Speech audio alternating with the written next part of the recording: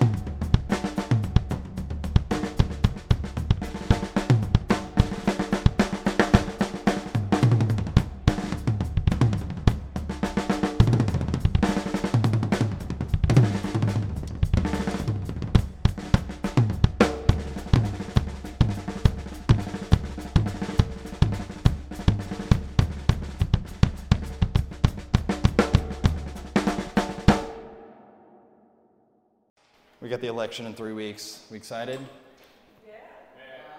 Yeah. Joe Biden versus Donald Trump. Dementia versus demented. Who are we going with? Interesting. Yeah, let's be real. Joe Biden, a little bit has diet Alzheimer's. Here's the thing, and it's okay to disagree with people because I'm still voting for him, and if you're not, that's okay. You should be able to hear someone voting for a candidate that isn't you and not dislike the person that they say.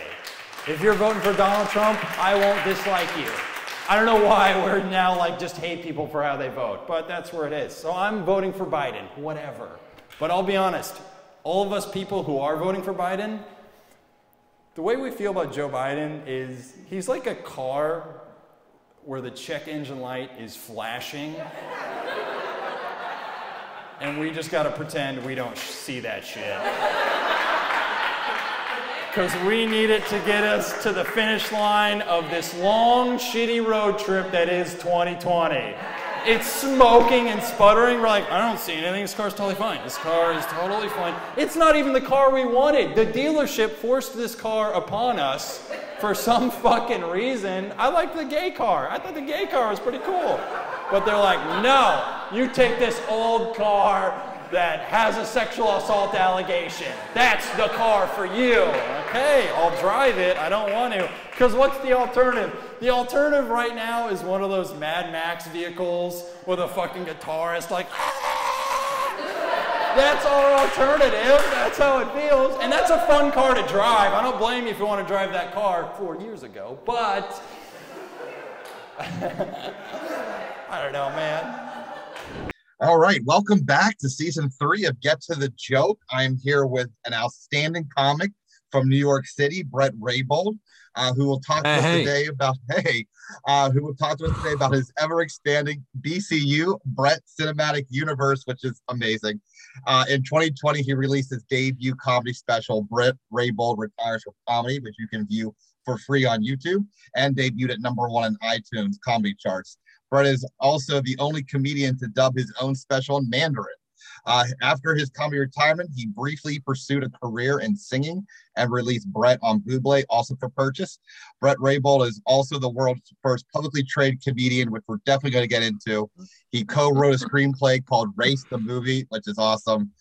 He is the host of 2 podcasts, Oh Dear and Just the Plugs, and is one half of the sketch comedy group Brothers Raybould with his comedian brother Jordan. Bret, welcome to Get to the Joke. Wow, man. That's all the time we have. Yeah. I want to make sure you do so much. We're going to get into it about the fact that I think you can call yourself a comedy salesman, which is, I think, a very appropriate name that you gave yourself because Charlatan might be a better word, Mark. A charlatan. I mean, you do so much. You're always thinking and you're always coming up with new ways of marketing. And that's kind of what the point of the show is to really mine out those people who I think are not only brilliant comics, but also brilliant in the way that they brand themselves and really dissect how you do it. But I first want to thank you for coming on to this show. I love your special. I love when I met you for the first time with Pedro Gonzalez, who was on our season last season, and then you killed it when you came down and headlined Hershey. So thanks for doing that. Man, well, first off, I appreciate you having me on both of those shows. They were both great shows. And I remember the one we did with Pedro was like one of my first, if not like my first, like shows back out of the pandemic. Yeah. And I remember like, it was weird because for me, I was like, I can't do anything I record on the special like a year ago after a pandemic. So it's just like, oh boy, this is not going to be my hottest set, but thanks for the stage time, Mark. No, it was awesome, man. It was awesome, dude. I like to get to know you a little bit because I really only know you from your act, which is why I'm super impressed by you. But I like to get you know you a little bit deeper. The first thing is I would like to know if you can give us a little bit of taste of your life growing up, because when I look at the pedigree of the Raybould family, I see a legal counsel for a U.S. senator, 2 doctors, and 2 comics. But to be fair, your brother was a stockbroker before comic. You're really the only first full-time comic. So give me some perspective into the life of this Raybould family growing up, and then kind of how you kind of charted out your own kind of path into creativity, where your rest of your siblings went into more like, professional, postgraduate. More actually contributing to society type of things. That's not true. You do just as much contribution. Trust me. That's right. And don't let him forget it. First off, I appreciate the word pedigree. Thank you so much for the Raybould pedigree. My siblings are all overachievers. They're all incredibly smart and hardworking. Mm-hmm. And everyone in my family is funny. I think when you have a pretty big family, one of the ways you get attention is jokes. Okay. So it becomes like very part of the language of our family to like constantly be making fun of each other. Okay. The dynamics are interesting because it's like at any moment there can be a grouping of 2 or 3 against 2, or there can be just, if it's our parents too, 6-on-1, just roast session. Like there can be different dynamics and little like factions. But I think as far as background, it was like, raised in suburb outside Kansas City, Kansas called Leawood. Mm-hmm. It's like, I always like try and explain it to people. Like people assume Kansas is like, it's just immediately country. And you're like, no, this is like a well-to-do suburb. Like It's like the Connecticut of Kansas, which is not comparative to Connecticut because that's Connecticut. And they would never say we're the nice Kansas suburb of Connecticut. That's some of the background. I don't know. Well, no, I was 6'5", 34-inch waist. Well, I wanted to kind of understand, like, first of all, where are you in the line of these 5 siblings? Are you the youngest? Are you in the middle? I know you're. By the way, I'm so impressed. How did you know all that? Did we talk about it? No. I do research before all my interviews. So no, Mark, you're amazing out of the gate. No one prepares for their podcast like you. The fact that you knew that, I was sitting there going like, do you know who Nardwar is? I don't. Have you heard of Nardwar? Oh, Nardwar is this music interviewer who is like super good at his job. Oh, okay. And I had that moment where I was like, damn, Mark's like you're not like most comics when they're podcasting. It's just like kind of every comic is like, I only read the headline, and here you are fucking learning about correctly my family. I'm like, it's just appreciated. Well, What was the question? Background. Well, I think the reason I do it, I think your background ends up being why you get into comedy and why you are the type of comic you are. And it's when I see something sticks out to me, like, oh my gosh, he has two siblings are, and not that a comic is a lesser profession, even though you were trying to make a joke about that at the beginning. But when I look at this and I'm thinking, I was like, wow, was there pressure in the Raybould household? Because you went to Wake Forest. That's not a bad school to go. I mean, that's an excellent school. So, like, was there pressure to be super successful in your life? I want to know where you ended up in age-wise. Were you the very youngest? Because I want to see, like, did you have all these older siblings who were doing above and because that puts more pressure on you at that point. So I was trying to figure out what that dynamic was for you, Bret, in this household with all these people. My mom would pressure me to say that there was no pressure, but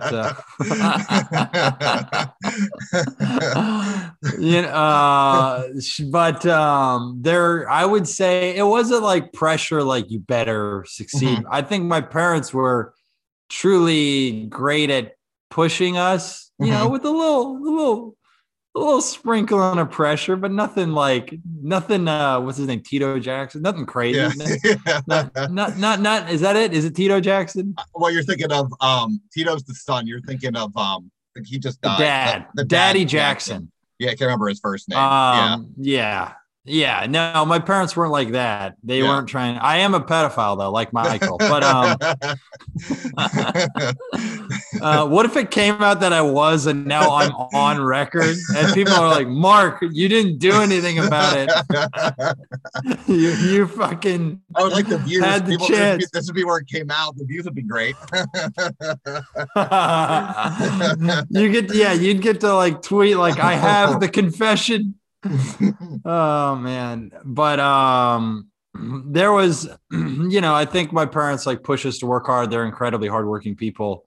They teach us the value and the joy of hard work. And my siblings all channeled that into more professional perspectives. I mean, the fact that you knew that even my brother Ryan was works for a senator. I'm like, did we talk about that? And I'm like, we talked for a little after the show, but it's after a show. You don't get to get into it. Yeah. Especially when you have another 3-hour drive back to the city. So, yeah, exactly.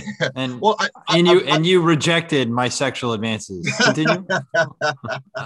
Because I'm wondering, what was your parents' reaction to you then? Because you left Wake Forest and immediately went in to be a full-time comic. There wasn't you weren't like your brother who became a stockbroker and then got fired and then became a comic. You ended up going right to comedy. So what was their reaction when you did a 4-year education at a prestigious college and then went, hey, I'm being a full-time comic? What was that dynamic? So initially after school, I worked in a newsroom called This. I worked as a producer and editor there. Okay. That was my job out of college. Yeah. So I didn't move, it wasn't like I moved to New York and was like full-time comic. I moved to New York and my thinking was I moved to New York because I was like, it's among the best cities, if not the best city for stand-up. Yeah. Most stage, you'll hear it all the time on comics talk about New York. And I was like, it's the best place to push myself as a comedian. And so for me, moving to New York and, having some stability, I was very fortunate I got that job because it gave me instant stability. And it was, a very, very solid gig. Plus I was doing something creativity adjacent, video editing. I would say video editing is creative, but sometimes when you're in the content churn of a newsroom, it's less about the creativity and more about the output. Correct. Yeah. But so I did that and then saved up all the money I had from that so that I could quit and then go pursue stand-up more immediately. And after some months being in the red, me and my brother were able to get a little bit of some tours going. And after, you dip into the nest a little bit, but but eventually, you start making ends meet. And Going back to my yeah. question, were your parents on board or not on board with you doing this? You know what? They are like supportive, but also, they're always like, there's, just at a certain point. Then that's the thing, Mark. That's why, like, I feel like I'm very lucky to be in a position where I was able to scrap out a living, but I'm also not a person who has like a career. Do you know what I mean in comedy? I challenge you on that because yes, there are comics who just do stand-up comedy, but you do so much more than that. This Bret cinematic universe, although you have that as like, hey, it's like a fun thing to say, and it's there you have your hands in many different buckets. You're great at marketing. You're a great businessman, and that's what we're going to talk about too. But sure. So I would say you do have a career in comedy. So I would argue that you do have a career. I appreciate that. But I mean, in terms of like, take the pandemic, like, like a living can be taken away more than a career, like a capital C career. Yeah. I mean, in terms of that, I mean, I'm obviously now exorbitantly wealthy from stand-up. So I've been personally enriched to the gills. You know what I do like to think about? That's something I was thinking the other day, because admittedly, I feel incredibly lucky to be like, I just feel incredibly lucky. And privileged. So, but I think I've like squandered it. Does that make sense? Like, I think have you ever heard the saying "born on third base"? I've heard of it, but I don't know what it means. Born on third base means you're born on third base. You're born with advantages. Oh, okay. And I feel like I was born on third base, but somehow got thrown out at first. I'm like, wait a minute, I was supposed to be. What the fuck? What the fuck? Well, let's talk about the pandemic then. So the pandemic hits. Obviously, it doesn't affect your other siblings, but you and your brother are affected. Is there outreach from your family going, hey, are you thinking twice about doing stand-up now that it's been taken away and your sister's literally pulling 23-hour shifts in a hospital somewhere? I know, right? She's infectious. Yeah. Yeah. Have there been talks during the pandemic where there's been guilt tripping about, hey, the Rayboulds have steady 9-to-5 jobs, and they, we don't work in seedy, wineries of Hershey, was there pressure? Total creeps. Was there pressure when the pandemic hit to find non-work in the arts? I would say, the unemployment life wasn't that bad. I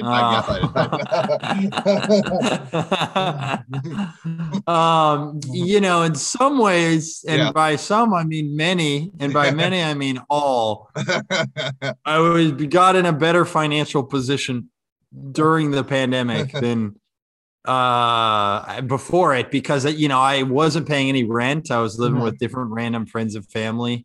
And at one point an ex-girlfriend. Bret, I am sensing an uncomfortability to talk about your parents and your career. Is that on purpose, or is it just like there's nothing there in that well, Mark, let's just move on to something else? Or what? No, there's no discomfort to talk about it. Have you seen any good movies recently?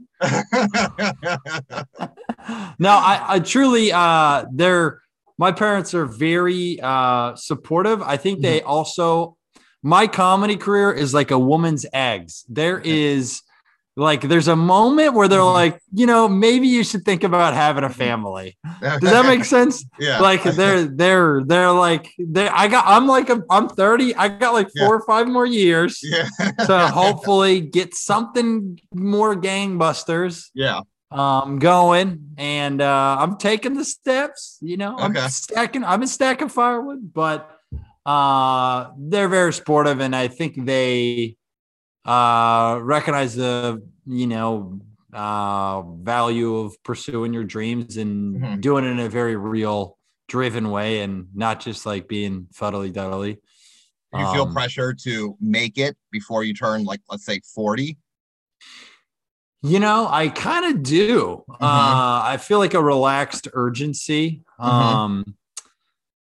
Because I don't know. I think I used to put a ton of pressure on myself to like be, I envisioned being more successful by age 30 than I am.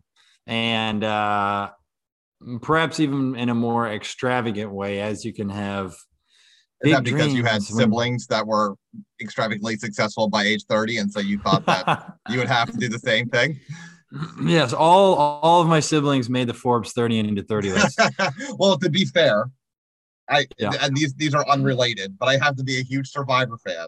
And I do my research on you and Oh my realize that your God. sister He's so good. was on Survivor. I remember her saying that because she was on a tribe, the quote unquote Goliath tribe, her saying that gave her perspective because she had so much more, she had so much more than other people did. It gave, put her perspective back. I mean, Yeah. it's like I said, like, and that's something I'm very like direct about. Part of Yeah. the reason, like, coming from like a privileged background, take my life, for example. My parents put me through almost all of college. So I say that to say pursuing something as rocky or as unstable as stand-up is easier for me, having the entrenched advantage of not having college loans. Yeah. Now, make no mistake, that is a ginormous, like, appreciated thing. And make no mistake, my parents, after college, were like, you're done, which is, I do think that's how it should be, even if you come from a family that's worth tens of millions of dollars, or, Jeff Bezos' kids or whatever. But, no, I sometimes like say that because I'm like proud and like able to scrape things by and out, but also the reality is some people are put in positions that are easier to pursue an artistic thing than others. Someone like me, if I had college loans, I would not have been able to quit working, save up money from when I worked at now this, to then have a little bit of a nest egg to dip into. Yeah. I don't know what my point was. I guess just to contextualize, and whenever you say you're from, I was like, ask you a question. If you could go back in time, would you rather pay your own way through college so that you would not feel guilty doing what you're doing now? Do you feel like you almost owe your parents now because they put you through college? Oh, okay. All right. You know what that reminds me of? That reminds me of, there's just like, no, because my belief is I hope to one day put my kids through college if I have kids, and that's a ginormous life gift that my parents gave for me, that not everyone can afford to give their children that, and not by virtue of not being freaking amazing parents. It's just, my dad is a doctor and my mom worked as like a furniture refurbishment salesman. Pretty cool creative job my mom had.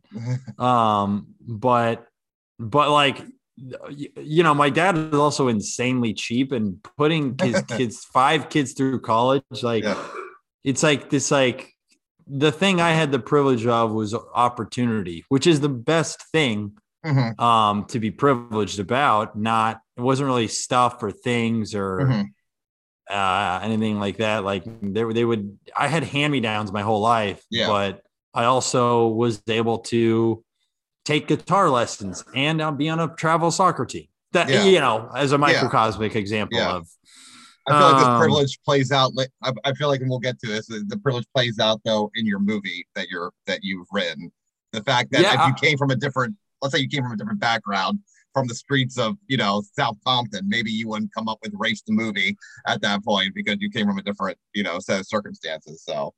Okay. Maybe. I mean, if we get into that movie I co-wrote, and there's a big update I can tell you on where we're at with that. Yeah, definitely.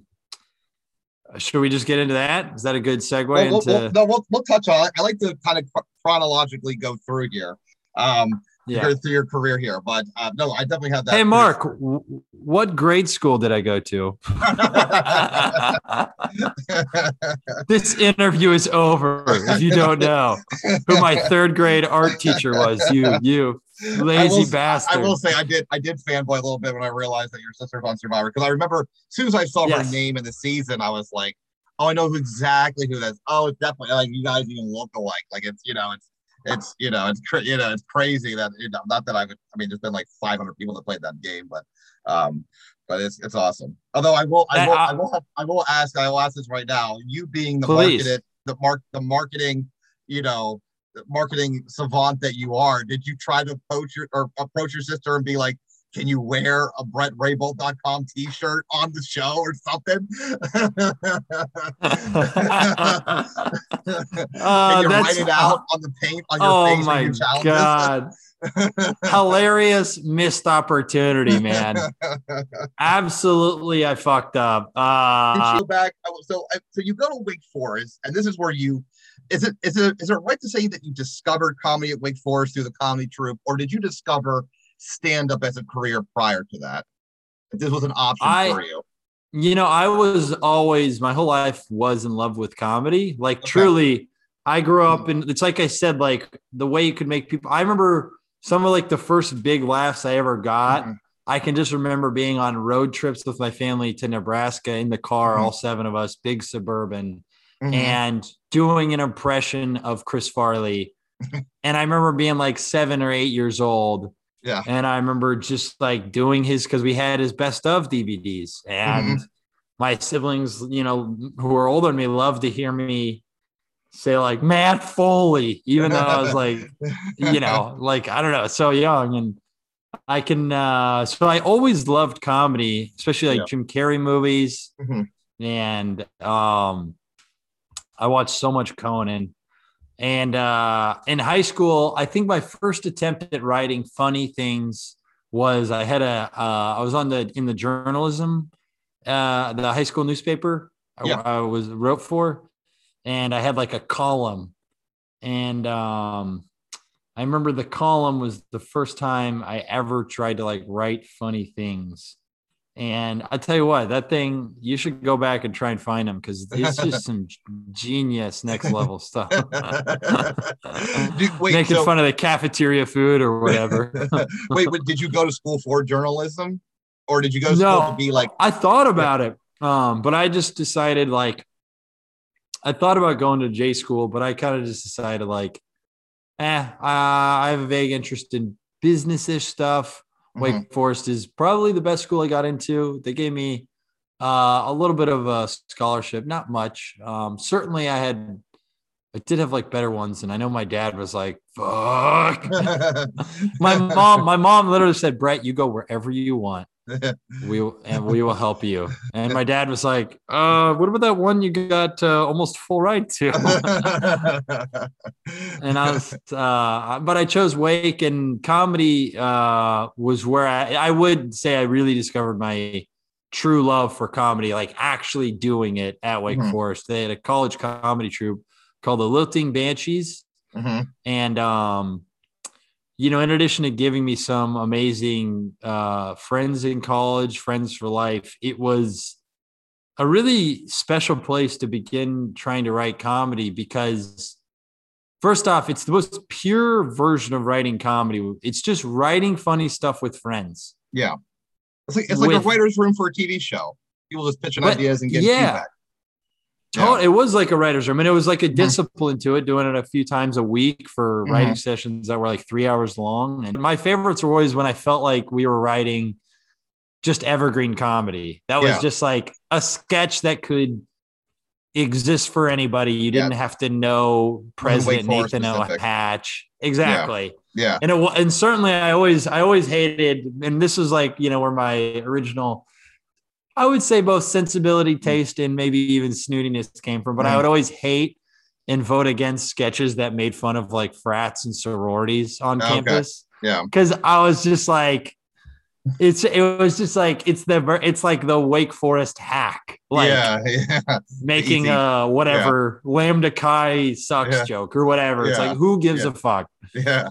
Now, now why go into stand up then? Why not pursue sketch like with SNL, Groundlings, Second City? Why did you go stand up and not into sketch comedy if that's what you were used to? Yeah, I don't fully I guess it's just stand up. I always truly love stand up too, and I had done it a few times during college, and I don't know why I was driven to also do stand up. I think I also had discovered Louis during college.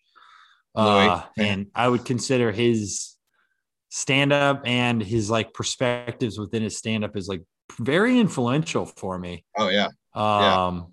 And to this day, I'm not afraid to crank it in front of some female coworkers, but I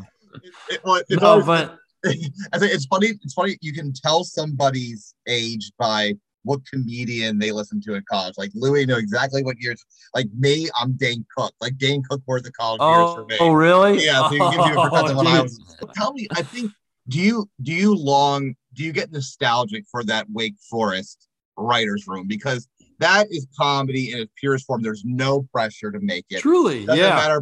Now you feel like you just said. I feel like a relaxancy because now, like literally, you can get kicked out on your ass if you're not producing content or selling tickets at this point. So do you kind of like long for like that style of comedy, or at least a big nest egg so that you can shit around and figure out jokes, at a less urgent rate and to kind of feel them out more. Is that kind of what you would like hopefully reenact later in your life?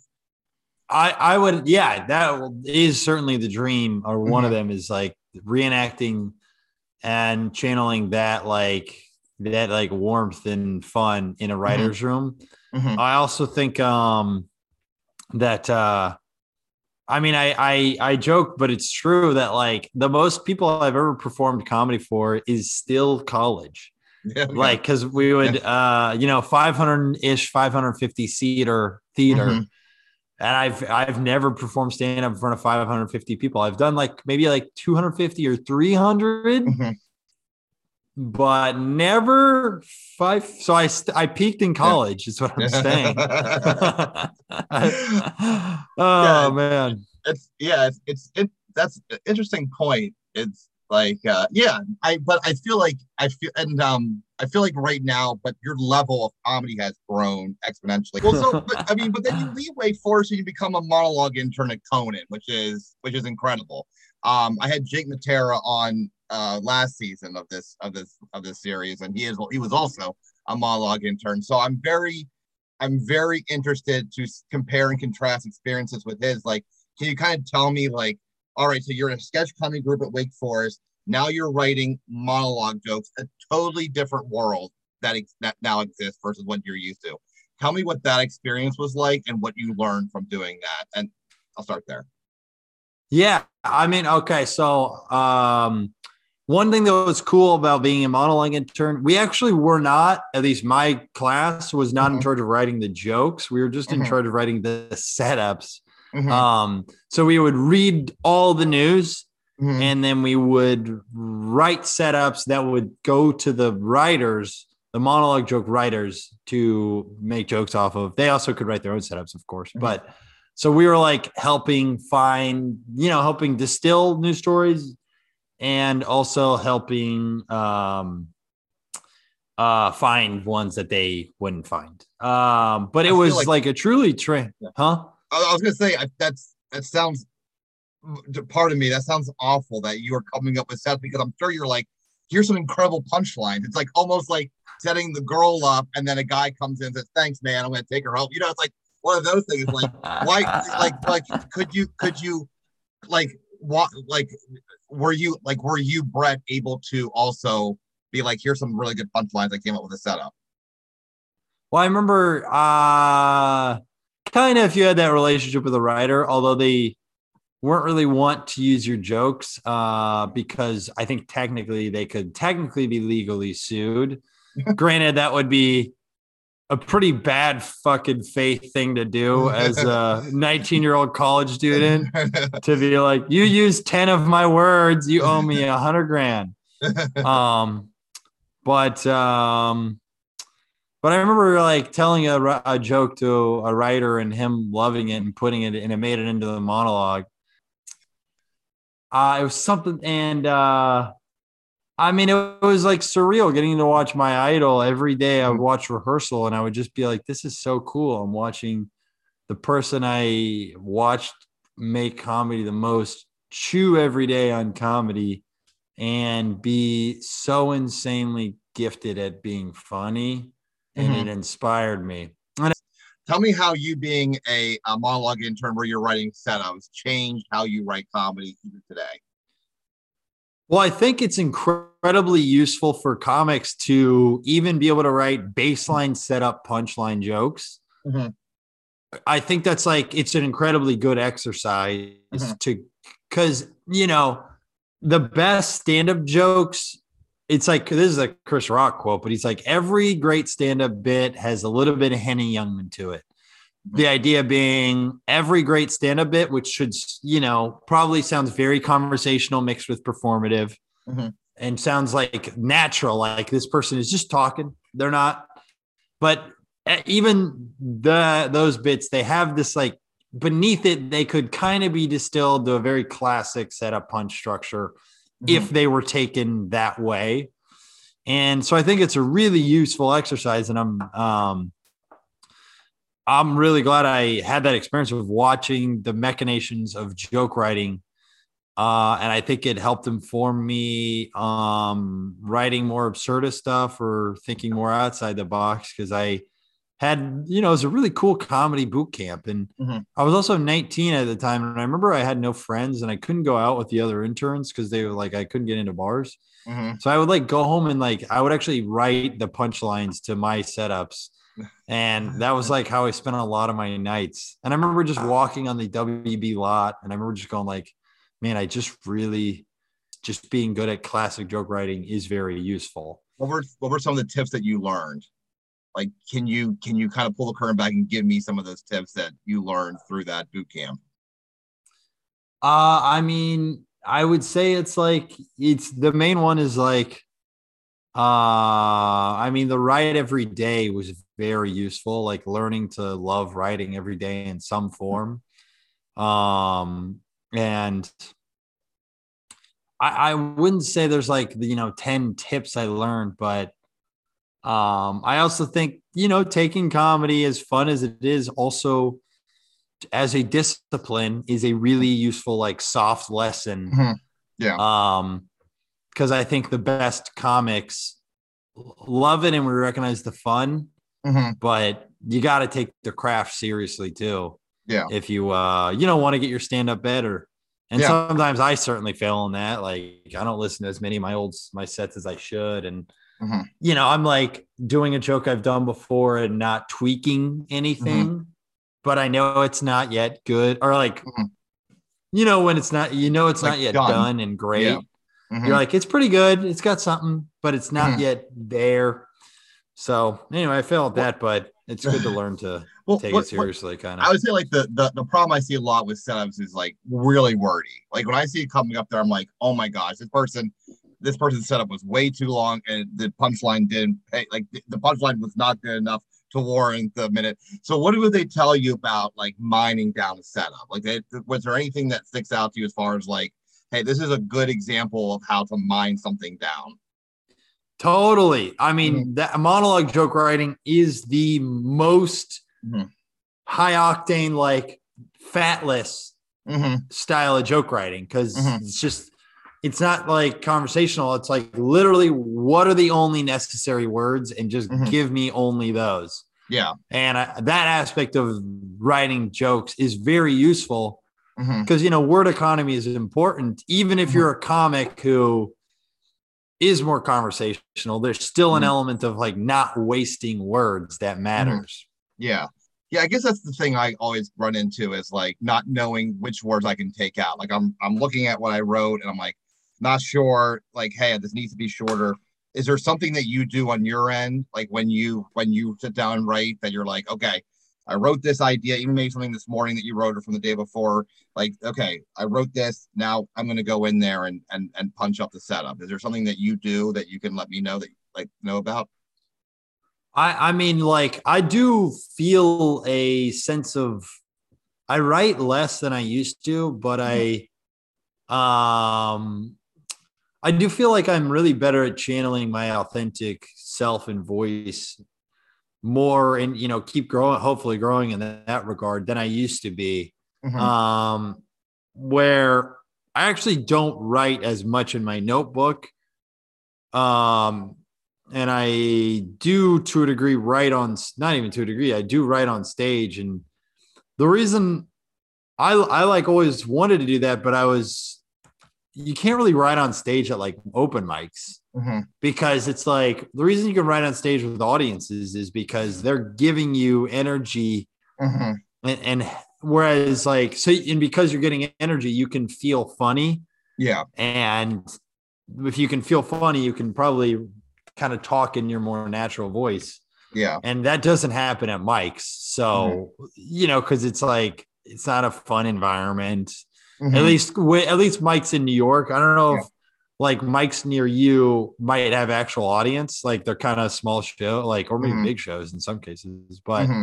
for New York, they're not. Okay. So I try and like take how I would say a funny joke or story to a friend and put that into how I try and say it on stage. Okay.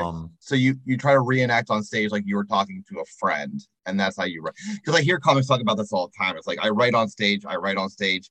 I don't know what that means. Being someone who doesn't write on stage, I don't know what that entails. Because when I try to like spur the moment, do something on stage, it's a lot of like my brain's the wheels are spinning. I'm like, and then that, and then it starts becoming really wordy because I'm trying to get my thought out.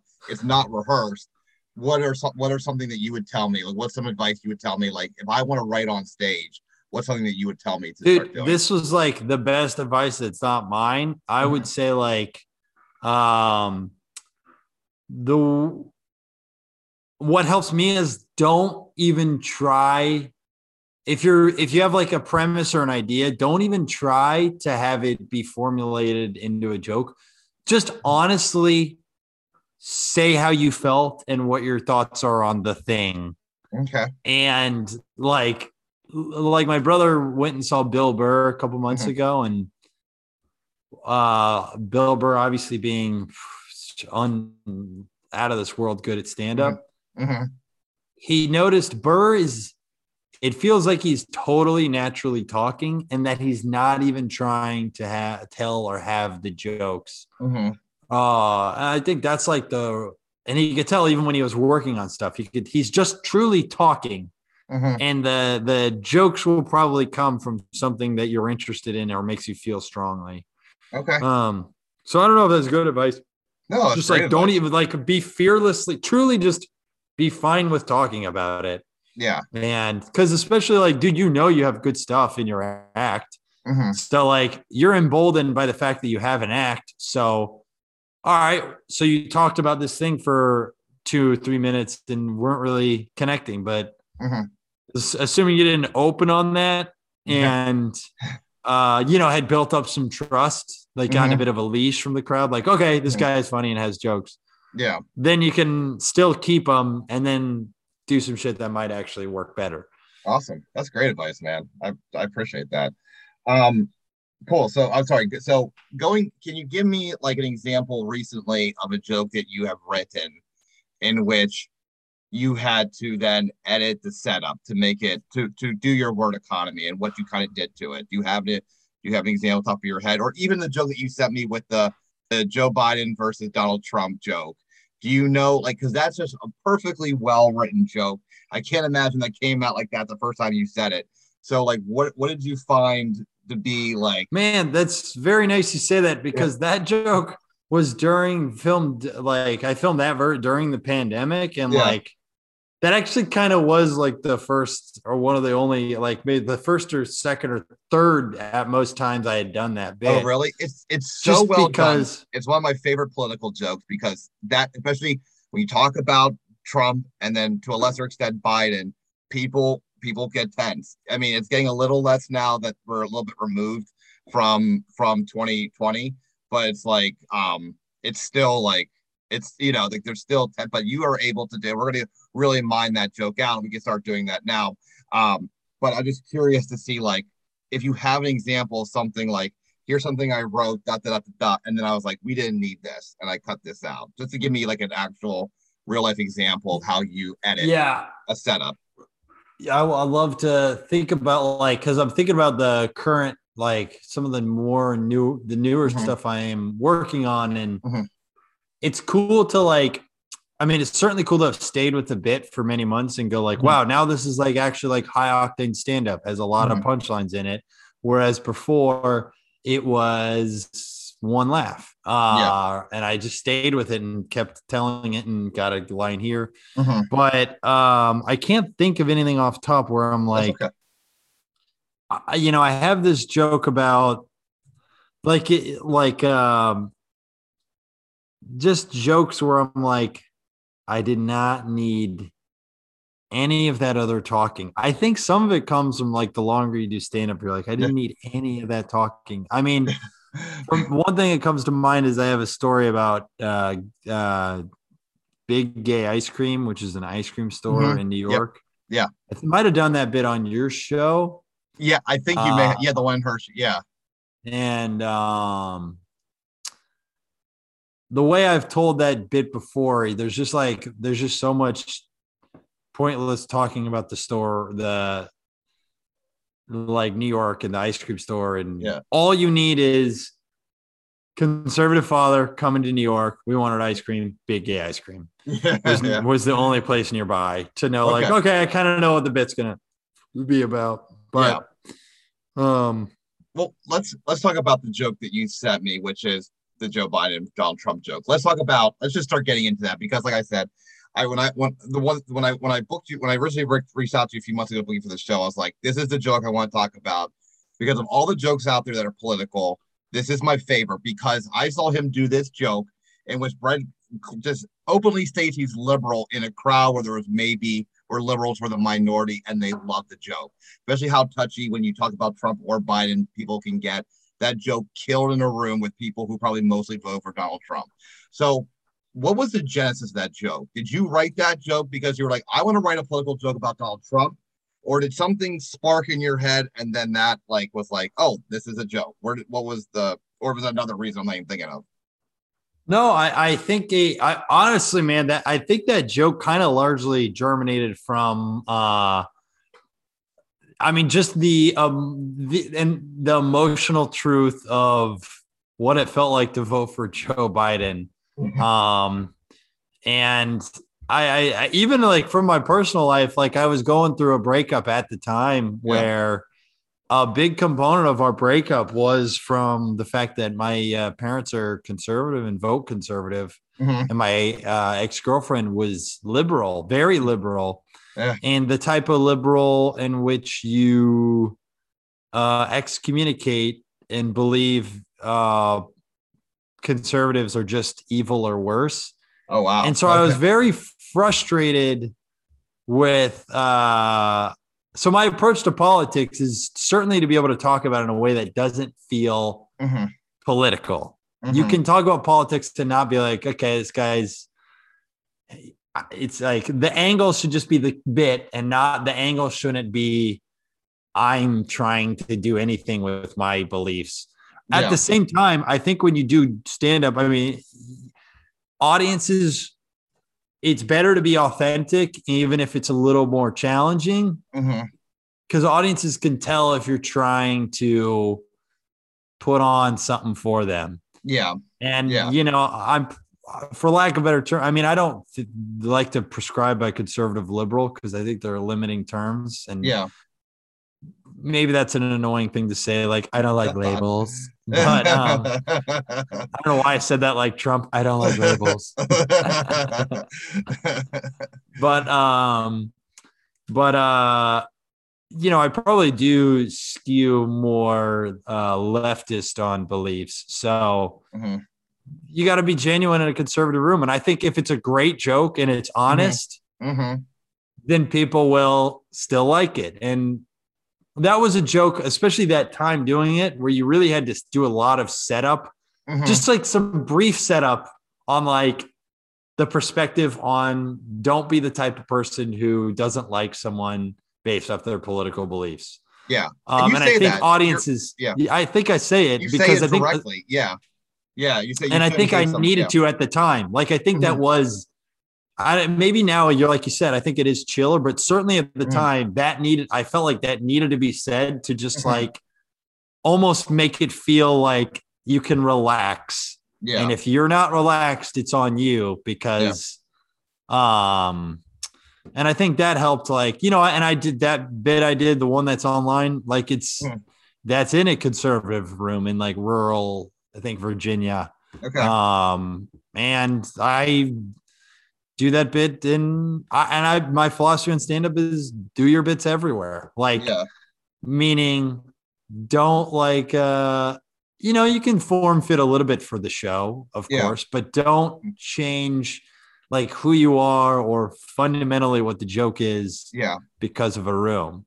Yeah. I have gay jokes that I do an LGBTQ show because I think that it's like, to kind of like disrespectful not to, in a way. Cause it's like, why if it's a good joke and it's like clearly well-meaning and well said and not dickish, then it'll get a laugh. Like, it's like the person sitting like an all black room saying, "I don't see color." Yeah. Yeah. Like, of course. Right. Yeah. You're right.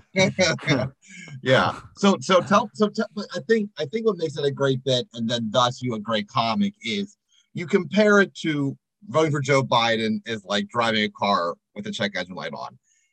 I think what elevates you as a comic and why I have such a respect for what you do and the jokes you tell is there is no other analogy that can be made that's better than that analogy. No other comic that is a joke about voting for Biden is going to make an analogy better than driving a car because everyone's on board. You channel in conservatives because, yes, of course, that's the reason people vote for Biden because he's not Trump. And people who are liberal vote for Biden because it wasn't Trump. So, like, everybody's on board with that analogy. How did you get to that analogy? Don't tell me it was the first one you came up with. Tell me you had some other crackpot analogy that didn't work, and then tell me how you mined it to get to the check engine light. I truly, and it sounds annoying maybe, but I think that was my first analogy. Wow. Just because it was like it's this weird mix of like, Biden was clearly and is clearly not as fully there. Yeah. The dude's 80. The dude's 80 years old. That's crazy. We would not let our grandparents drive at 80. Like, it's like, why? I can't believe we don't have age maximums. I cannot believe this is like a side combo. Like, isn't that absurd? You have an age minimum. You got to be, I think, 35 to be president. 35. Yeah. So it should be 35 to 64. But once you're going to retire, you don't get to fucking be president. You need to be in the prime of your life. Yeah. But no, I think that was the first check engine light. What did you do? Give me all the Bret Raybould mind gelling that came up with check engine light. I think it just is something that I've had in my car just now is a constant check engine light. And sometimes when you have it and you don't have all the money, you're like, it'll be fine. Like, you just override the check engine light. Like, yeah, you're bluffing. I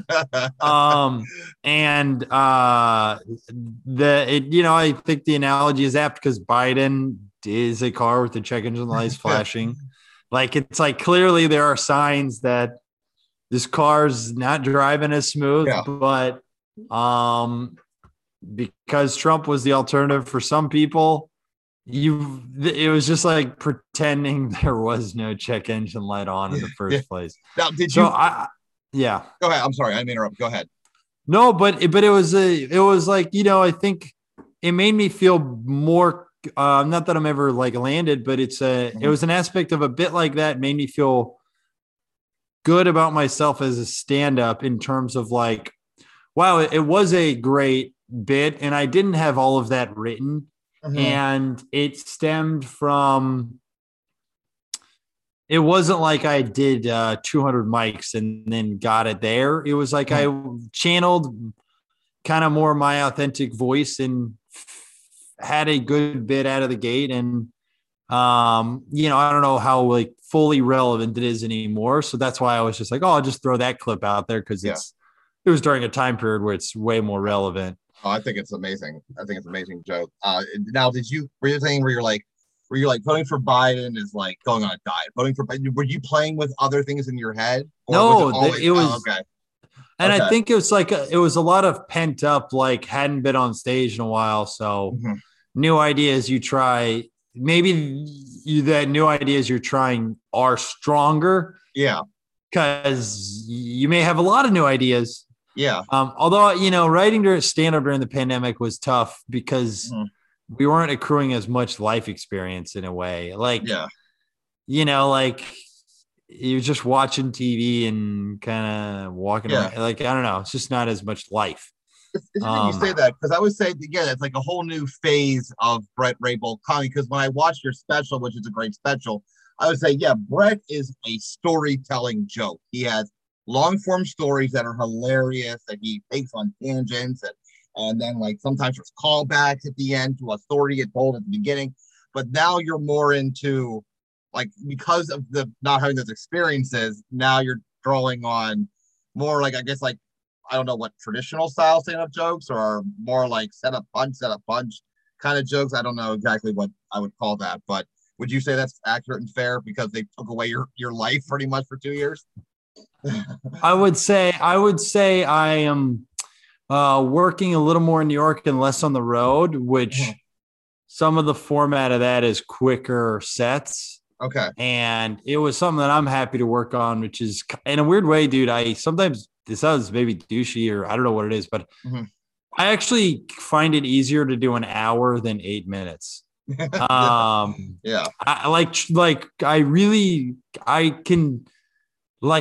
know. I've done an hour a ton but 8 minutes is hard because you don't have that much time to introduce yourself to them.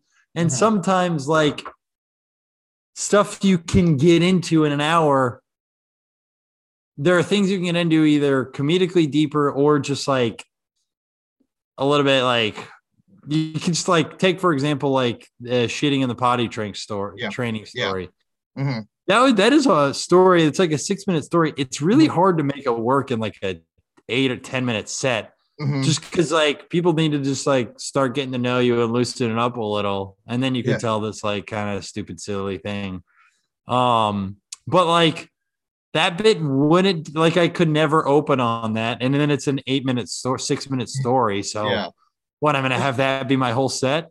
Yeah, which is incredible because I think like most comics struggle with trying to make their bits longer. You're struggling with making them shorter because you do have, the potty bit is, I would say like if there's a joke that you can hang your hat on or a joke that you're remembered for, it's the potty joke. I think my favorite joke, well, besides the potty joke, is the cop joke. I think that, and that's even a longer joke where it's just like there's so much funny packed into this story, and then even a callback to a previous joke or whatever. But when you're writing comedy and you're writing these jokes, tell me how you do that. Either you can talk about the Biden joke because it sounded like that kind of happened and kismet or whatever, it just all came together. But like when you're writing a longer joke like the potty bit or the cop bit, tell me how you write something like that, because you can get into the trap of being really wordy in a story joke. And that, I think it comes from like being very exhaustive with your approach. Like you want these stories to be hyper punchy. That's like the goal, is combining hopefully some of the wallop of, there can be a more rewarding ending if you have some more setup, but along the way to that bigger, punchier, wallop of an ending, you got to have a lot of punches too. And I think being able to do longer sets really helps you not be afraid to stretch out, but like keep in mind, like we got to keep being hopefully funny and interesting. And I always feel like the real toil of stand-up is it's not, I kind of feel like it's not writing kind of funny stuff. I don't think writing kind of funny stuff's that hard. Mm-hmm. I think the work of stand-up is staying with a bit and keep working at it and squeezing as many laughs out of it as you can. Mm-hmm. And that potty training story is like, oh wow, like by the end of all of those kind of like years working on it, Mm-hmm. there's a ton of laugh lines. Yeah. And I think that's the toil of stand-up, is trying to take not just writing something pretty good, but taking pretty good, staying with it till hopefully you get it to, a great, like, wow, really great level. Yeah. Now, are you writing a joke like that more often, or are you working that on stage? Because you said I work jokes out on stage because it gives my authentic voice. I can tell you my response to something like an opinion or an issue. But when it's a story, it doesn't really, your opinion on it doesn't matter. It's a story. So are you writing that down more, or are you still working that on stage? That was that was an era where I was writing more. And if you ever improvised a funny line, it was like, okay, keep that. Like, I need to make sure I say that again, because that was good to get a big laugh here. Mm-hmm. And so that was like largely written. Yeah. And a lot of like trial and error of like, all right, I wrote that. Well, that angle or take or joke bombed. So toss, see if this one will. Oh, that got a good laugh. Okay, that stays. People are always like, is it hard to memorize material? I'm like, I don't know if you should ever like memorize. And it's never hard to memorize something that gets a great laugh. Yeah. Yeah. You ever notice that? Or to like remember the idea. If it's something that when you tell it, it frequently does well, you're like, some reason it flows from me naturally. But if it's something that's not doing well, it is more memory centric. But how do you write punchlines for that potty joke? Because the joke could have, it's a funny story. Like, Bret shit in a toilet, and then if shit is like his nephew's toilet. But like, to get that where it's a bit, because that, you could tell that story at a bar and it wouldn't be as funny as the way you tell it in a stand-up act, because there's a difference between telling a story at a bar versus telling it on stage to a captive audience. So tell me how you write a joke like that, so it's not, because you say like, hey, I try to have a conversation on stage with a friend, but you can't really, because then it, it's a different, or and that relates. That relates to what we're talking about like making your bits high octane. Like stand up, that's like a high octane. Like I've worked at the story to get it where I know all the beats and I know that there are laughs here. So I don't have to like, so that's not like the way you would tell with a friend is like, you could be way looser but this isn't a bunch of people looking at you. So, that one was just like a lot of trial and error on like trying new tags. And because as you can guess, that story is very much, there's a lot of it that's fabricated for the sake of comedy. The bones of it are true, but you have artistic license to make the story more narratively interesting than I took a shit in my brother's toilet. He thought it was mine. His son thought it was crazy. Hey, you know what I mean? Like, there's just, so I don't know. But that's what I'm talking about. That stand up is the act of when I first told that story, which it became a 6-minute bit. The first time I told it, it was probably just, I took a shit in a potty training toilet and I went up to my brother, and later in the day, he goes, dude, you're never going to believe how big of a shit my son took.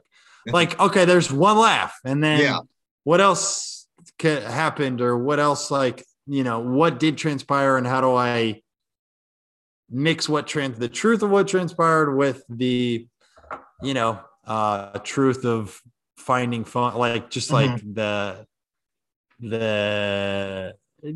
like willingness to take artistic leaps for entertainment. Sending it to your father. Sending the picture to your father.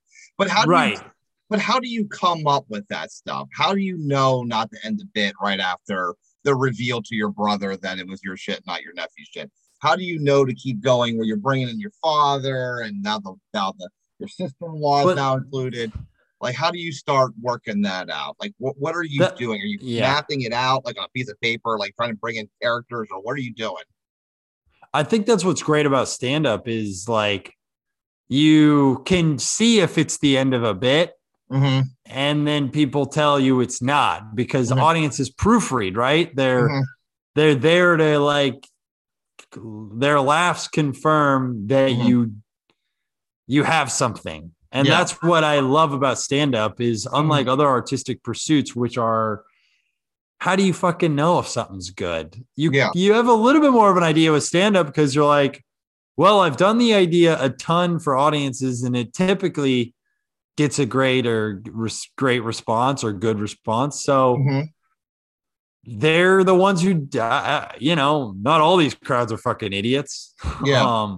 So would you say if you're telling a bit on stage that's relatively in its infancy and it's just hitting, you don't stop. You're like, all right, it's hitting. I got to expand on it. Is that something you do? My Okay. first thought is, how can I make this more? And I Okay. sometimes that one can come more naturally, but I've Mm-hmm. had bits that I'm like, man, I want to do more with this, but I Mm-hmm. struggle at finding the more. I struggle at building on the idea. I mean, But even one right now, you yeah. want me to share an example? Yeah. Oh yeah. Please. That would be awesome.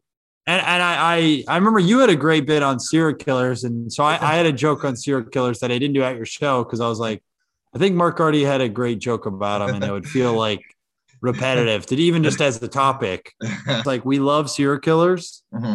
but you know who we hate? Mass murderers. Yeah. And the joke is like they both kill a lot of people. The difference is if you do it all at once, we're like, go to hell. But if you space it out, we're like, who's this fella? Like, who's this quirky son of a gun? So that's like the joke. That's like I've tried so hard to build on that dude. Yeah. I can't. I've tried angles on like, I guess it might just be repetitive, but like 20 deaths in an afternoon, Yeah. tragedy. 20 deaths over 2 decades, Netflix series. Yeah. Like Yeah. I've tried like, and I've tried that, and it gets like a chuckle, but Yeah. it's almost like this like after chuckle that Yeah. it's like a lesser laugh than the initial punchline. So I'm like, Yeah. why say that? Yeah. Because then I can't think of anything, and then I'm like, should I just try and think of another serial killer joke or Yeah. observation? And Yeah. it's kind of been frustrating because I want to have more than just that one joke about serial killers, but I can't really Yeah. think of it. Well, that's a great. I'm thinking when you're saying that it's a comic's job, and so I'm going to relate the political joke, and I'm going to relate your serial killer joke. A comic's job is to articulate something like something divisive or something Dark or weird. controversial, yeah, something like that, where and articulate it funny that everybody understands it right away. Which is why when you say Biden's like voting for Biden's like trying to check engine, like everyone immediately relates to it right away. You know what I mean? The pressure is off because everyone's laughing. If you say I vote for Biden because Trump's a piece of shit, everyone's gonna be like, well, now the moon, the room's a lot tenser. But your job was to alleviate the tension. With the serial killer bit, the comic's job is to I'm trying to make a point that's intellectual what you're doing, but there's like this fine line between I don't need the audience to think about it too much. It has to be when I say it, it has to be like that's why when you talk about Louis being so good, when he talks about you saw his most recent special, the Sorry, Easy Sorry, they just came out with. Dude, I saw it, dude. It makes it watching it made me go like, this is why I love stand-up. Yeah. Well, like I said, like when he makes the point about pedophiles and he's like sex dolls, children's sex dolls, like immediately right away, everybody knows what he's talking about, and it's funny. Where it's like, but like you don't. If he came up with something where you had to think about it a little too much, then the joke stops. It's like, how do you keep the audience from thinking about it? It has to be like right on the, right in their face. It's got to be like right there, but they can't see it. Like, correct. You have to have done the setup where it's like it's so when a great joke will like it's like kind of like a great movie in that like Mm-hmm. a great movie is like I did not see that coming, and yet it made perfect sense. Yeah, that's why Right? everybody Like, jerks off the Sixth Sense, is because the entire time the clues were there that Bruce Willis was dead, but like it wasn't like they had to explain it at the end. Like it was in your face, like you could see it, but you needed the ending to tell you that. Yeah, yeah, in a more microcosmic way, I think jokes are like a degree of that, where like the breadcrumbs are all there, so that when the punchline gets delivered, you're surprised, but you're not. You know how they got there. Yeah, Like the audience's brain needs to be able to make the leap. yes, Whatever the leap is. If the leap is too great, mm-hmm. then it'll bomb. And if the leap is too short, too small, then it'll bomb because they're like, yeah, we thought of that. You know what I mean? They're like, you didn't surprise me with something I didn't think of, but I can get. Yeah. Yeah, but and I can see where like when you say like I struggle with that, like obviously like I understand what you're saying, but you struggle, but then you also achieve it because when I'm watching Bret Raybould retire from comedy, I'm understanding your joke. So whatever it was during that process, I went there with you. When the when you talk, when the cops at the car and that's you're a comic, and then later he's like reciting a joke, and I'm following the story with you. So like you're obviously making these leaps more narrow for me to understand because I was not there with you. I was not there when you got pulled over. I was in the convenience store when the cops showed up. But you're doing a good enough job to give me the visual in a way that's not like boring or whatever. So tell me how you kind of do that. How do you keep the audience engaged through a joke like that?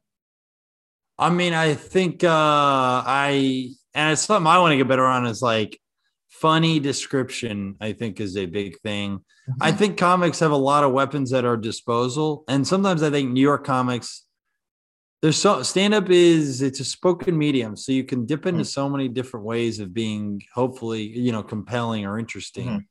The jokes themselves, straight up, the written material. Mm-hmm. There's also tone of voice, cadence. I would say if you're doing a different voice, like just straight up doing a character. Mm-hmm. And hopefully when you're telling a story, you're combining all these different like instruments at your disposal. You're pacing. Yeah. How saying a bunch of things really quickly and then going deliberately slow for others. Mm-hmm. Like there's so like each of them are different instruments. And I think a great stand-up bit or story, especially like a story, is going to try and do a lot of them. Yeah. Because I mean, that's what you watch Louis. It's like, this guy is a fucking symphony of how good he is at every instrument that at his disposal as a comedian he does. Yeah. So I think that the cop bit, I hope I have, a good mix of changing the pacing and doing some voices. I mean, if it calls for it, don't just throw in a funny voice if. Yeah. Doesn't warrant it. Yeah. It'd be weird if, you're, I don't know. The bank teller was like, "Thank you, come again." And he wasn't even Indian. He was just a white guy. And you just did a rude attempt at a funny voice. And it was an Indian voice, a stereotypical one. But you're like, "No, but it's funny voice." It's like, yeah, but it made no fucking sense, you idiot. Oh man, that's funny. That's funny. I've gosh, we're already at 10 o'clock. And oh my gosh, we're gonna have a part 2 or something like that. Because we haven't talked about the business side of everything. I do want to ask you when you said like, "Hey, I'm really trying to find my authentic voice." I hear this all. This is the most cliche term in comedy. Is like, you need to find your voice. You need to find your voice. What the fuck does that mean? Finding your voice?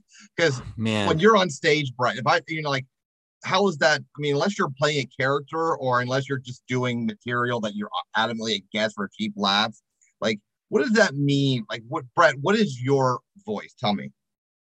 Man, I don't know, but I think like my voice, it's not like I'm like, well, I am the enraged intellectual. Like, no, I think your voice just means being able to channel the emotional truth of the joke and like being just more authentic about how you feel about things. And I'm really proud of my hour special. I think it's very good. I really do. Yeah. But I also think, thank you, man. But I also think like I can be more authentic. I can lie less for the sake of a bit than I did in that special. Not that there's not going to be allowances we take, and because of course, but I just think it's like, can I give this audience a better idea of like how I feel about shit, not just here's some funny stuff, because I think it's best when an audience feels like they like, not only do they hopefully like your bits, but also like know kind of what you're about. And I think that's like what you're swimming toward with voice. And I think every bit is a degree of like it's not like you go like, what is the Bret Raybould take on street lamps or whatever? Like that would be crazy. I just think it's like the way you would. I still feel like I can be better, but I think I am better than I used to be at. Sometimes I feel like I say a lot of funny or slightly interesting things to friends in conversation. And I would find myself never putting that in my act. And why not? Like, why not that this person, when I think at the times I am saying something, more interesting to a friend, why not have those thoughts and trying to find a space for those in your act while also not being like, well, also going, but I need the fucking jokes. At the end of the day, that's what it's about. Would you say that the lying is like a crutch that comics use? Because are you saying like the reason I don't tell jokes that I talk to my friends with is because I'm afraid people won't get me, and then I'm super vulnerable on stage? Yes, I'm afraid this idea, which might be slightly headier or just not as direct and simple. Audiences won't get it and they won't like it, so why even try it? And getting over that fear and going, well, you know what, it's kind of who I am and what I think, so I'm going to stay with this idea at least for longer. Of course, if you've tried a lot and boy, you're got nothing, don't be the type of idiot comedian who's like, but like it's me. I'm like, and in that case, it'd be like, but where are the jokes? Exactly. So I don't know. So your dream would be, in addition to doing your comedy troupe in Wake Forest, would be that if I two were chicks at the same time. Go on. If I were to ask the audience after one of your shows, tell me who is Bret Raybould, that they would be like, that it would be damn close to who you actually are. That they would be like, he's a guy who's just passionate, he's kind of goofy, but he means well. Like you would. I would hope. And I'm sure some audiences, especially like he's a big lib who really cares about, you want to like he's a snowflake libtard who, and I would go, I'm not a libtard, I'm just a retard. Now, I want to talk about Bret Raybould retires from comedy for a little bit, because I knew you when you showed up to Pedro's thing, and he was like, "This is Bret Raybould." I was like, wait a minute, I know this name. I know who he looks when I know his name, and I forget, it might have been Pedro that shared your special on Facebook saying like, hey, check out my buddy. This is awesome. And I was like, you allude to this, which is like, it's on YouTube. So I'm more inclined to watch it because it's free versus going and paying Amazon Prime the $4.29 or whatever to watch a special on, so like, tell me why you thought, I think you were like 10 years into comedy when you came out with it. Yeah, maybe like 7, 6.5, 7. Yeah. 6.5, 7. What made you feel that like, I need to film a special? Because you didn't even tell the audience it was special. Everyone was unaware besides all the movers and shakers behind the scenes or whatever. Everyone else had no idea that it was being filmed. So tell me why not let the audience know, and then why do it? Why not let the audience know is I wanted to feel like I earned every laugh in the most true way that night. Okay. And I didn't want any amount of the audience participating in making it a better show. Oh, okay. My hope was to make it truly as good as I could and earn the laughs and not be like, but give me a little more juice, if you know what I'm saying. Yeah. So that was why I went there. I also thought it would be, I only did one show, like for the taping. I only taped one, and it's a higher stakes position because you're like, if I don't catch it tonight, or maybe it's just not a hot crowd and they're not into me, like, fuck. Imagine spending like $1,800 on renting cameras to just film myself bombing for an hour. Yeah. Exactly. But I also wanted to be one show because I wanted to be a bigger one. I wanted the laughs to sound bigger on the album. But I could sell. I was surprised I sold the venue out because I'm not a drawer name. But I figured if I did one, I could pack one out rather than filming two and having like 40 or 50 at each. Maybe it's better to have one. And I think I had 140. But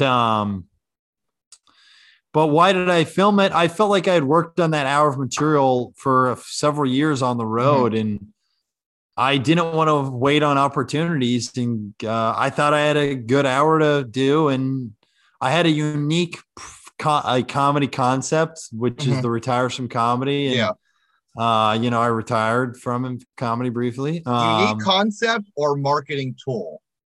Which one? I will tell you what, the concept came from the comedy concept. I had recorded this Bret on Buble album, and I had already had it. Like my brother, that stemmed from my brother and I just like singing Buble in the car and just laughing. Yeah. And then I was like, I think it'd be really funny to tell people I was retiring from comedy, and then that I was going to pursue a career in jazz. Yeah. And then release a jazz album called Bret on Buble. Just as far as like, I just thought that would be funny. Yeah. And it just turns out the Bret Rail retires from comedy is like, oh, wow. Really? Like I could get people who didn't give a fuck about me, because why would they, to come to the show? Young guy too. You're also not 60 years old. Like you see this 20 something, right. What the hell's going on? Yeah. Right. Why is he giving in? And I think it did absolutely help me on the marketing, because even people who didn't know me or care were like, I don't know this guy, but I'll see anyone's final show. I need to ask. This was not a question I was going to ask you, but you were talking about initially, like when you're talking about thinning voice, and you're like, even on my special, I wish I was, more authentic. Did you feel pressure to come out and do a special? This whole thing back to pressure, like the Mr. and Mrs. Raybould pressuring from when you were a kid. Did you feel pressure to come out with something like, hey, my sister just got done filming Survivor. She's a name now. Like, did I, like my brother is, a freaking the go-to legal guy for a senator. I'm not sure which senator, but like, I mean, it could be a senator who desperately needs it. But was this your way of being like, hey, I'm doing stuff too. I'm putting output out there too. Like their names are popping up everywhere. Now Bret Raybould's name starts popping up everywhere.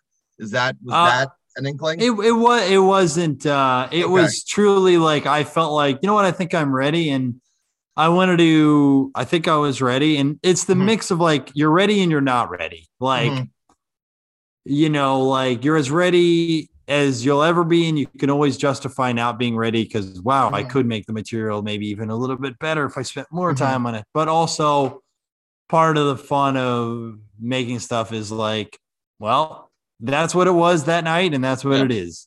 Okay. So there wasn't any like pressure on like, oh yeah, my sister. By the way, my sister being on Survivor, she made it to the final 5. I know. And I know. Yeah.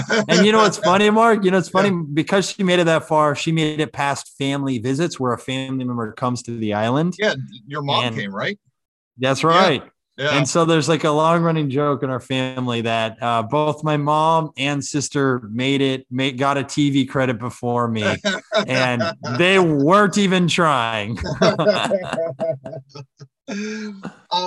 But no, I have to ask this too. I watched a special again for the third time. Preparation for this show.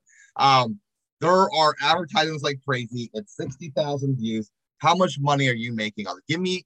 Give everyone a reference point for a special that hit 60,000 views, how much money has Bret Raybould made from this special for YouTube? Sure. So the most money, and this maybe just helps people think comedy, but the money I got, I actually turned down a couple scant offers I got from some streaming platforms. Oh, nice. Because the money wasn't that good, and they're not like big platform. It wasn't like Netflix, but they're, or like with a comedy distributor, I was like, there's no. It's better for me to own it. So from YouTube, I've gotten pretty much like no revenue. Oh, really? You know, they advertise. I mean, there's like advertisements galore on your special. Oh, really? Yeah. Yeah, there's so much advertisements on your special. Finally, skip ad. Yeah.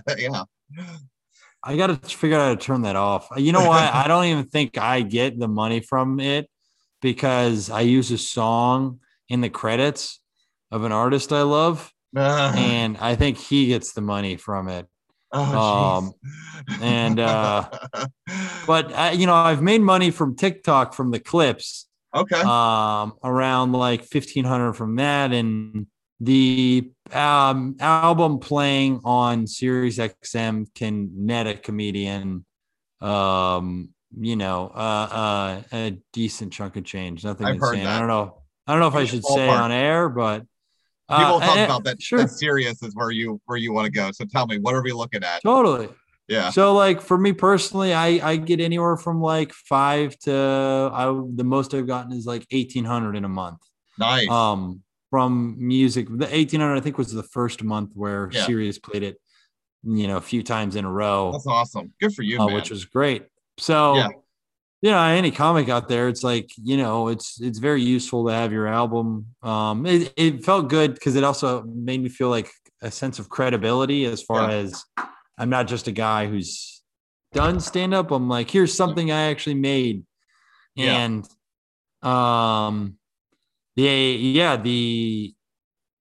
there's just something you can actually point to. Well, I mean, I hope you are proud of the special. It's an A+ special. I mean, it was better than 70% of the shit that came out on Netflix that year. So thank you. I would say 85. Now tell me, how did you get on Sirius? That was a very distinct percentage. Yeah, I know, like 81%. Now, how did you get on Sirius? You don't have an agent. Did you submit it on your own right, or how did you even get it on the Sirius? Did you know somebody? The label, the comedy album. The album was on a label. The label's called You Lucky Dog Productions. Okay. Yes. Oh, okay. So there, my label helped. They can't get it on Sirius. They can just apply. Apply. Like I'm sure anyone can send a cold email, but like everything, if it comes from a trusted source, they're more likely to give it an ear. Okay. And they gave it an ear and liked it, and you know, play it, and they should play it more because you know. In fact, if anyone's listening.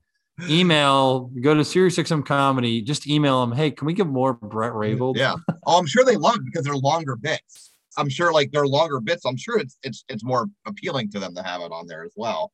Versus like in some ways. Because think about they pay you $500 for a 9-minute bit. Think about the $500 they got to pay for a 2-minute bit. You know how many artists. That's exactly right. I think they pay per play.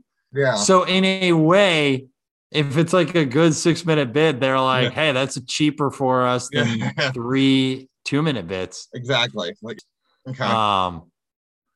I and a friend co-wrote a movie. Came up briefly. Raced the movie.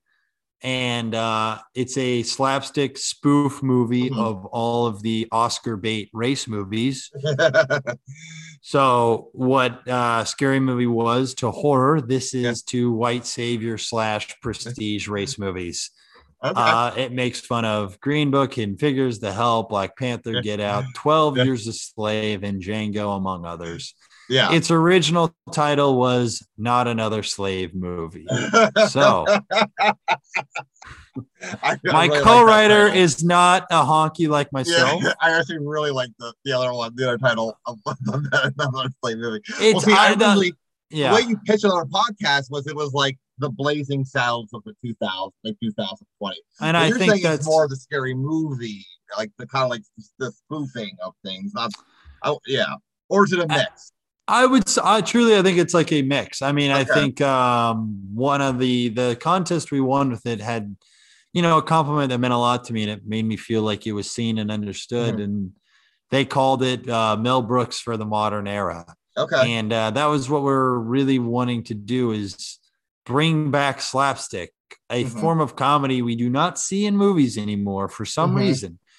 And I think doing slapstick about a subject that people don't think you can be funny about is something that would really resonate with people. Yeah. And there's a lot of artistic risk aversion. And Mhm. I don't think great art comes from averting risk. I think great art comes from going into risky territories and hopefully being good enough that you came out with gold. Yeah. But there's still an admiration for just going into the risky territory. Of course, with well-meaning, creative thought and like intellectual curiosity, not just being like, I'm Mhm. going to be risky. Let me just be a dick and say some offensive shit and it's risky. Yeah. No, but if you go into risky thought, like, I think you can have, maybe the laughs can be bigger or Yeah. deeper. Um, and we yeah, you mentioned Blazing Saddles, and that's one of my favorite comedies of all time. And Yes. I all the time, here's our frustration. Mhm. Everyone says you cannot make Blazing Saddles these days. Mhm. Then one breath later, they will say, but also it's like one of the best comedies of all time. So you go, why can't you? Why not? Why Mhm. are we letting a fear of certain words existing in art Mhm. uh, not exist, even though we know that the art is effectively using them? And the Mhm. art is, though it's a silly comedy, it's still Mhm. reflecting a very real aspect of America, Yeah. which is its problems with racism. Race. Exactly. And it's not like racism is funny, Yeah. because it's not in life, but you It's can the denying filter. of racism. Yeah. Yeah. Yeah. The denying of racism can be Yeah. funny, and filtering like racism, which is just stupidity. That's what Mhm. racism is. It's a form of stupidity, Mhm. which stupidity is funny. So Mhm. when you can laugh at, I think you can laugh at racist characters, Yeah. and if hopefully Yeah. managed well. And I think my friend Chris and I did manage it well. And the thing I wanted to share with you, Yeah. Share. because Please share the update. the update is, and I hope if anyone's listening, I hope they check it out. I don't know when this will come out, but Mhm. we spent a year trying to get it made into a movie and sending it to Mhm. all a bunch of, producers and agents and all of Mhm. that.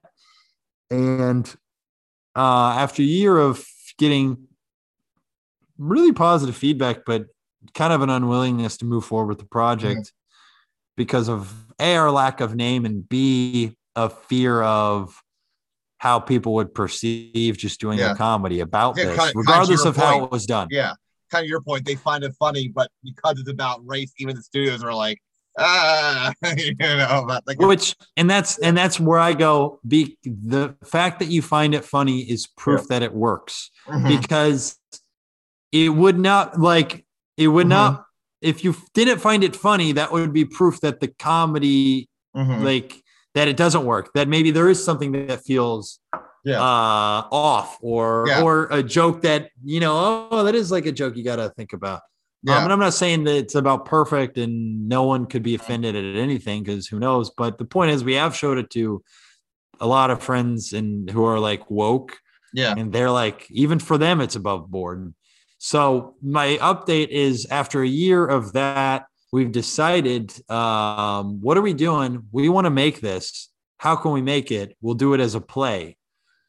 So we decided, we adapted it into a play called Race the Movie, the Play.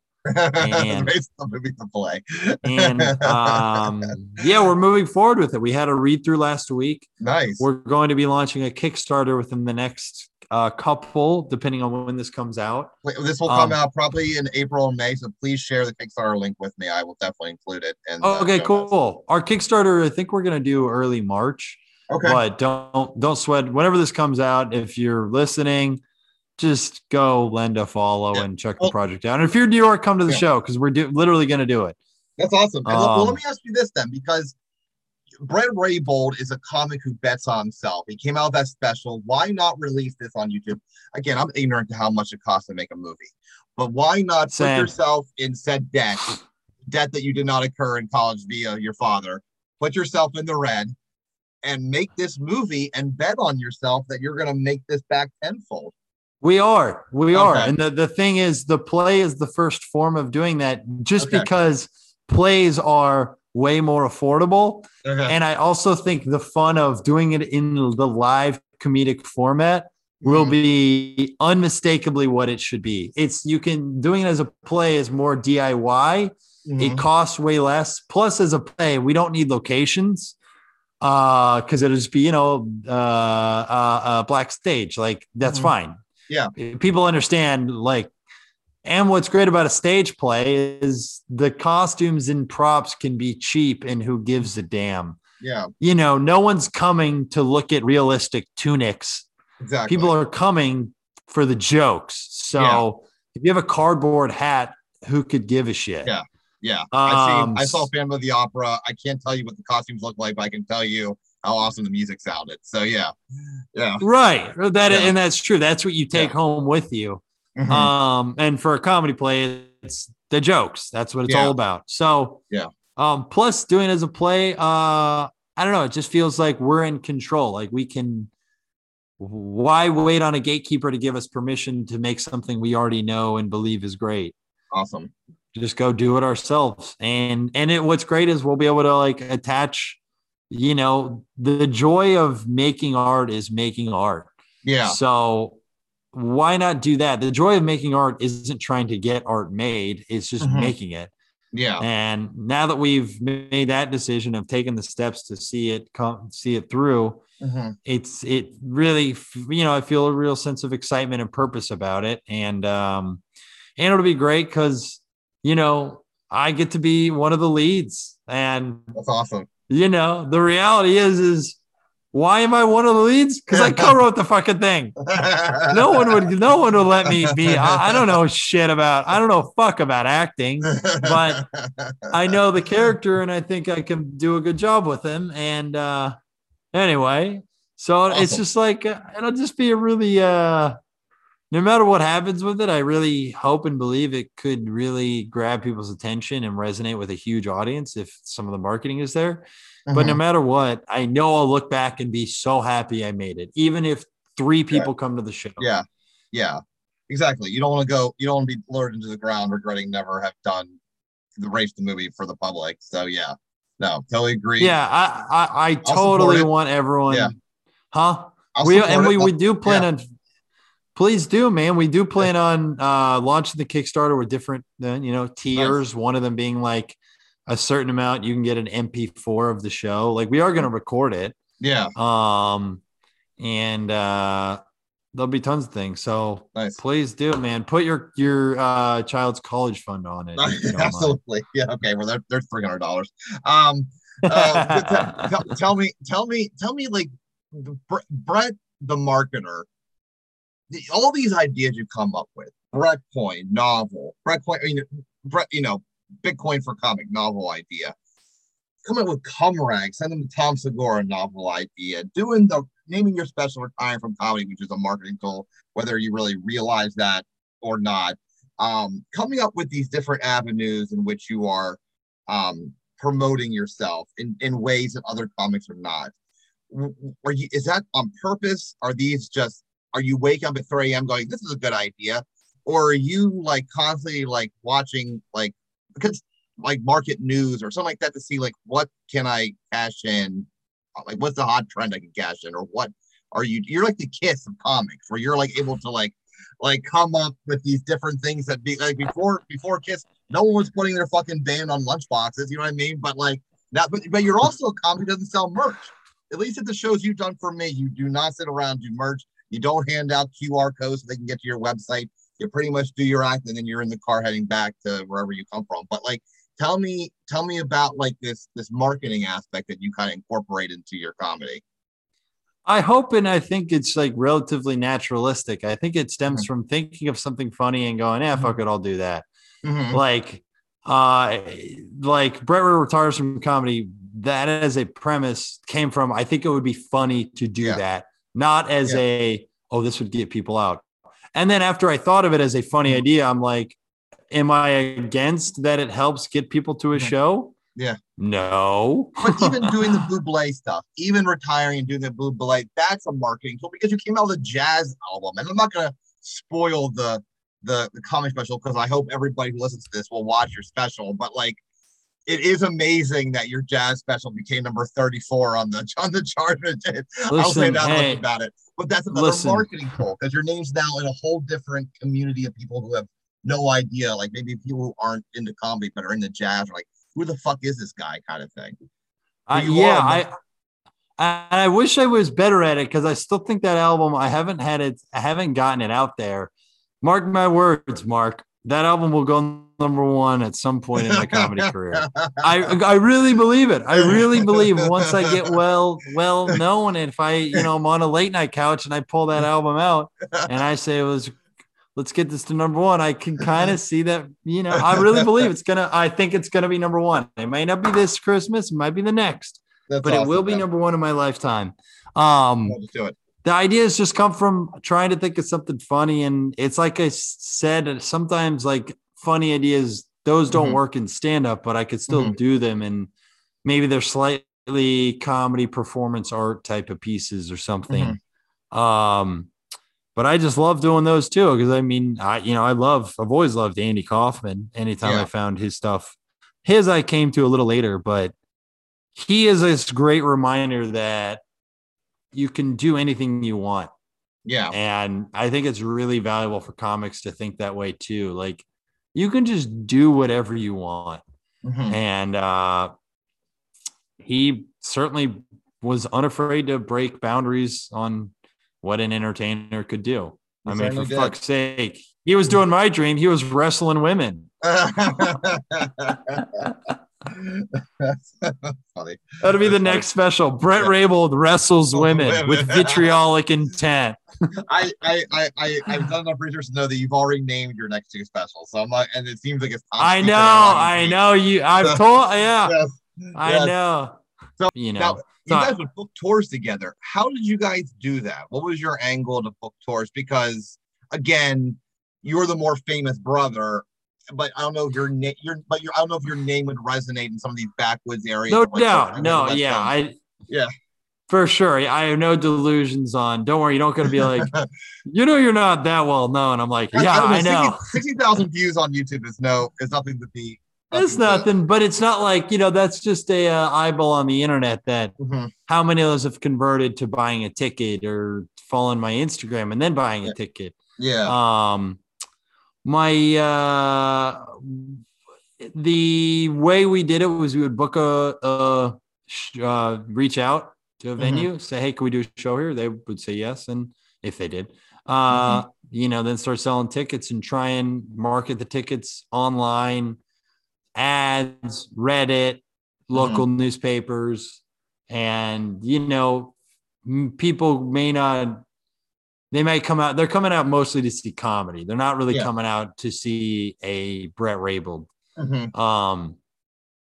So I think that was like embedded into it is like, that's what is great about stand up in some ways is people don't really go, I'm just going to go see music.